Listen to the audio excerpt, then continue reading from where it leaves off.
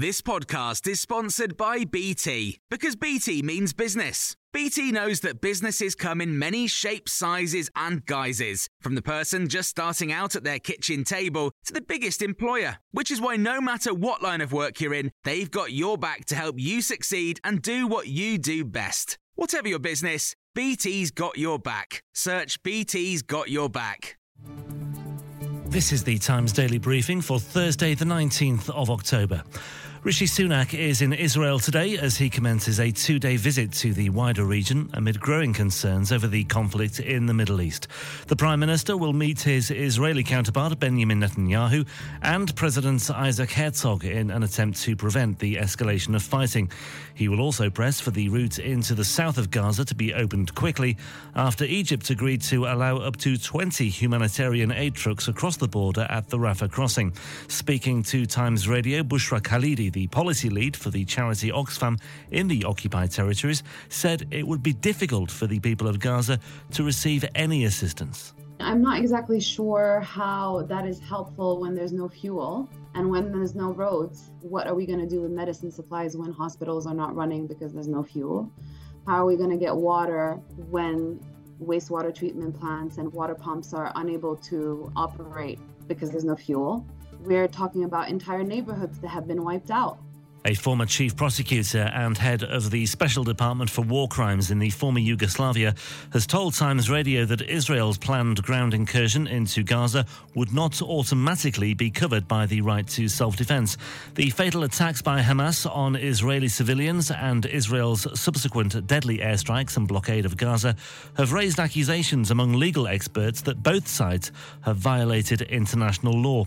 David Schwendeman says Israel's next move will be closely monitored by the United Nations Commission of Inquiry, which has been collecting and preserving evidence of alleged crimes committed by all parties. To go in and eliminate the threat that still exists. They're entitled to do that, but as President Biden and others have stressed, they have to do that within the rules.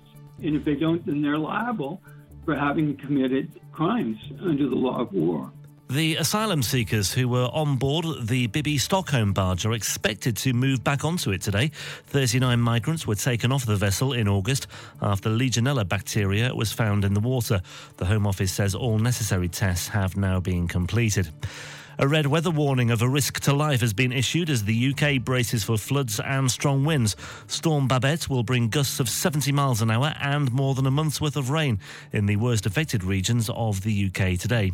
The Met Office says there's a danger to life from fast-flowing or deep flood water in the counties of Aberdeenshire and Angus. Katrina Stewart is a columnist and writer for the Herald newspaper. She says it's rare for such a warning to be issued. This is really being taken very seriously, and the Scottish Government is trying to get in ahead of it and put into place some resilience measures and work with the emergency services just to try and alleviate some of the issues that we're expecting. And IVF patients will be given more information on fertility treatments to prevent people spending thousands of pounds on something they don't need. Hopeful parents are often offered optional extras which claim to improve their chances of having a baby. But now the Human Fertility and Embryology Authority has changed its system to better highlight their safety and effectiveness. There's more on all of these stories and more throughout the day on Times Radio. Hey, it's Paige DeSorbo from Giggly Squad. High quality fashion without the price tag. Say hello to Quince. I'm snagging high-end essentials like cozy cashmere sweaters, sleek leather jackets, fine jewelry, and so much more. With Quince being 50 to 80% less than similar brands. And they partner with factories that prioritize safe, ethical, and responsible manufacturing. I love that. Luxury quality within reach. Go to quince.com/style to get free shipping and 365-day returns on your next order. Quince.com/style.